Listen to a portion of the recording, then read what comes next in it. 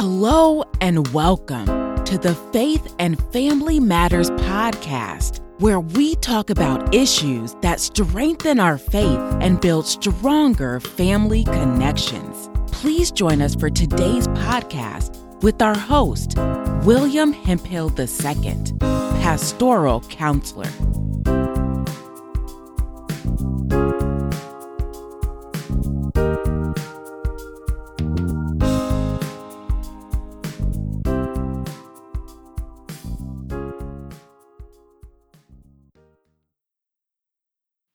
Hello, this is William Hemphill, pastoral counselor. Please join us for today's teaching message where we talk about how we connect with God. Please join us as the message is already in progress. From the subject of how do we connect with God? How do we connect with God? Our scriptural passage comes from Luke chapter 18, verses 9 through 14. Luke chapter 18, verses 9 through 14, where it says the following. To some who were confident of their own righteousness and looked down on everyone else, Jesus told this parable. Two men went up to the temple to pray, one a Pharisee and the other a tax collector. The Pharisee stood by himself and he prayed, Lord, God, I thank you that I am not like other people, robbers, evildoers, adulterers, or even like this tax collector. I fast twice a week and give a tenth of all I get. Verse 13, but the tax collector stood at a distance. He would not even look up to heaven, but beat his breast and said, God, have mercy on me, a sinner. Verse 14, I tell you that this man rather than the other went home justified before God. Amen. For all those who exalt themselves will be humbled, and those who humble themselves will be exalted. How do we connect with God? In our passage of scripture, Jesus is giving or teaching parables to people. Parables, or as I like to call them, secrets to understanding God and God's kingdom. Why is it important for us to understand the kingdom of God? It's important because it allows us to understand as people God's will for our lives. And it emphasizes the need for us to follow the will of God. Now, in this particular parable, Jesus was addressing a specific audience. He was addressing a specific audience, and that audience was those who thought of themselves as righteous and looked down on everybody else. Now, notice it didn't say those whom God thought was righteous, because God thinks of righteousness as a certain thing, but he was saying those who thought of themselves, who thought they was all right, those who thought they had it together, those who carried a certain religiosity within themselves. And while it could be applied to the Pharisees, it also gives a warning to many of us as believers, those who call ourselves Christians, those of us who are people of faith, those of us who've been in church forever and understand the rules. Because I'll tell you, I've been in church all my life. I'm a preacher's kid. I've been going to church since I was out the womb so much. But one of the dangers of being in church all your life is you can think you're righteous in your own eyes. See, those of us who've been in church all our lives, we know the rules. We know how to dress a certain way. We know what pew to sit in and what pew not to sit in. We know whether to walk up in the pulpit or not the pulpit. We know what to say or what not to say, and who to say it to and who not to say it to. Amen. In other words, we know all of the rules. But the challenge in that is because we know the rules, we often assume that makes us righteous. Here's the interesting thing about this and the point I want to make. Our rules can often keep us from connecting with God. Our rules can keep us from connecting with God. The parable starts by letting us know that two people went to the temple to pray. Two people came to the temple. Both of them had a desire to connect with God. Both of them felt it was important to be in the temple so they could get closer to God. Now, the parable tells us that the first one immediately gave thanks to God.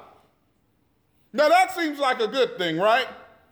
It's important for us to thank God. We thank God for our blessings. We thank God for the food we eat. We honor God by thanking Him for all the things that God has given us. It is a good thing to give thanks to God. Amen? Amen. But there was something different about this person's prayer. In his giving of thanks, there was a source of pridefulness in that prayer. If we look at the text, it basically says, Lord, I thank you that I'm not like all these other messed up people. Lord, I thank you that I don't sin like other folk. Lord, I thank you that I'm not a robber. Lord, I thank you that I'm not an evildoer. Lord, I thank you that I'm not an adulterer. And in his prayer, he began to look down on others and exalt himself. We as people of God can often be in danger of looking down on others and using our religiosity to exalt ourselves if we are not careful. We like to say many times we have it together because our sins are not public. We have it better than those whose sins are easily seen or condemned by society. And I like to say that's where we get ourselves in trouble. Because the scripture tells us that all of us have sinned and fallen short of God's glory. But sometimes our religious pride can make us forget, like the Pharisee, that we do sin. And it makes us blind to showing love, mercy, and grace toward others. The Pharisee in this parable was suffering from religious pride. And unknowingly to him, it kept him from connecting to God.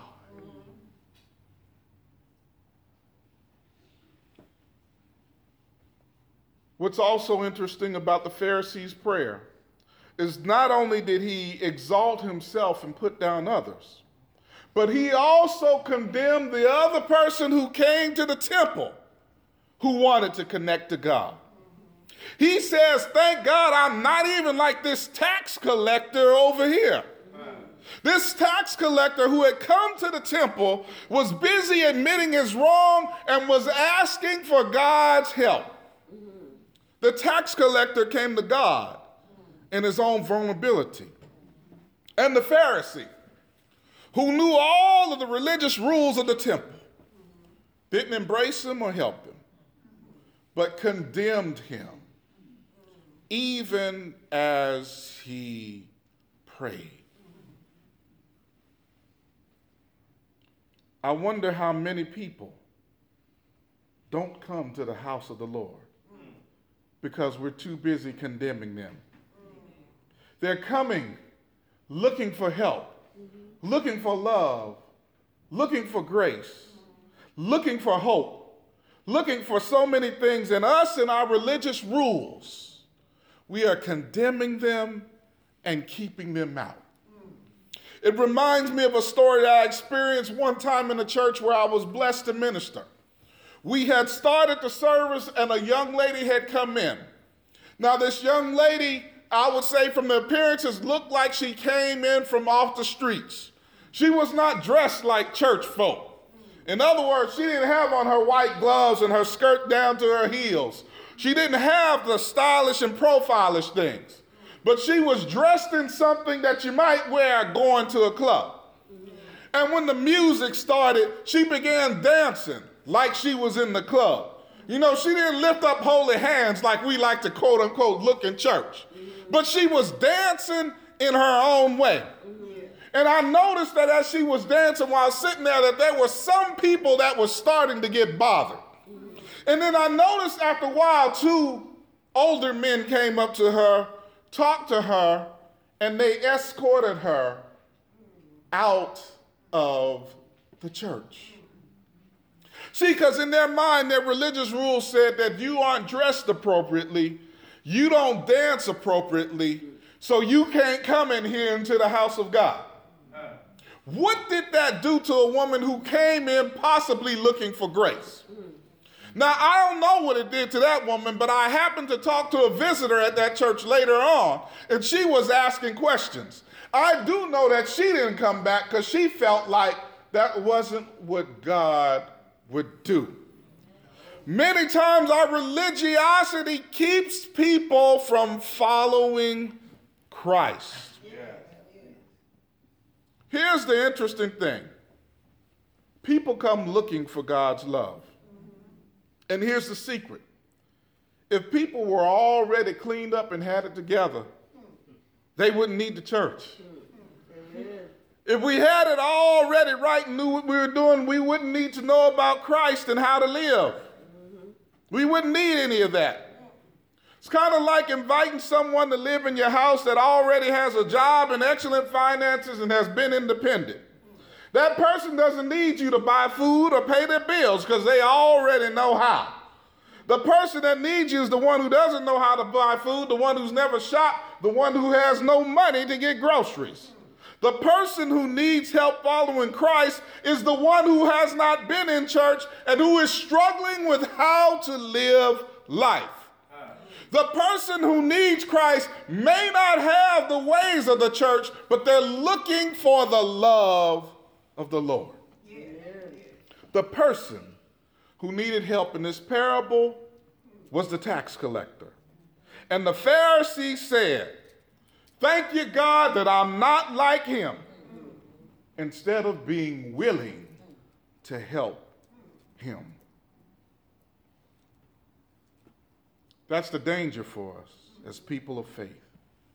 We thank God that we're not like someone, forgetting that all of us have sinned and fallen short of God's grace, and forgetting that we as people have needed help once and will need help again. Because here's the secret, ain't none of us perfect. Not even the pastor who has on the collar, we ain't perfect. Not even the deacon board, not even the trustees, nobody is perfect. We all have fallen short in God's sight. And the thing is, hopefully that gives us empathy to identify with others and to walk with others and to help others experience the love of God. Back to our passage. At the end of the day, who left the temple connected to God? Who left the temple with a greater understanding of God's love and appreciation? It was the tax collector, the one who could acknowledge his weakness and his need for God's love. The person who came in his wrongdoing and acknowledged his wrongdoing to God and asked God for help was able to connect with God. Meanwhile, the person who knew it all, who understood all the religious rules and bragged about his accomplishments, was unable to receive from the Lord. How do we connect to God? We go to God in humility. We go to the Lord asking for forgiveness for our wrongdoing, and we understand that everything we receive is because of God, and it takes God to clean us up, to fix us, to help us, to watch over us, to give us guidance, to give us purpose, to give us love, and so many other things. The justified one, in his own eyes, thought he had it together already and could not receive from the Lord. The one who acknowledged his sinfulness and his need for grace was able to receive from God. He was humble and able to receive from God because of his humility. I want to end with the last part of that passage. Jesus simply says this: "For all those who exalt themselves will be humble, and all those who humble themselves will be exalted."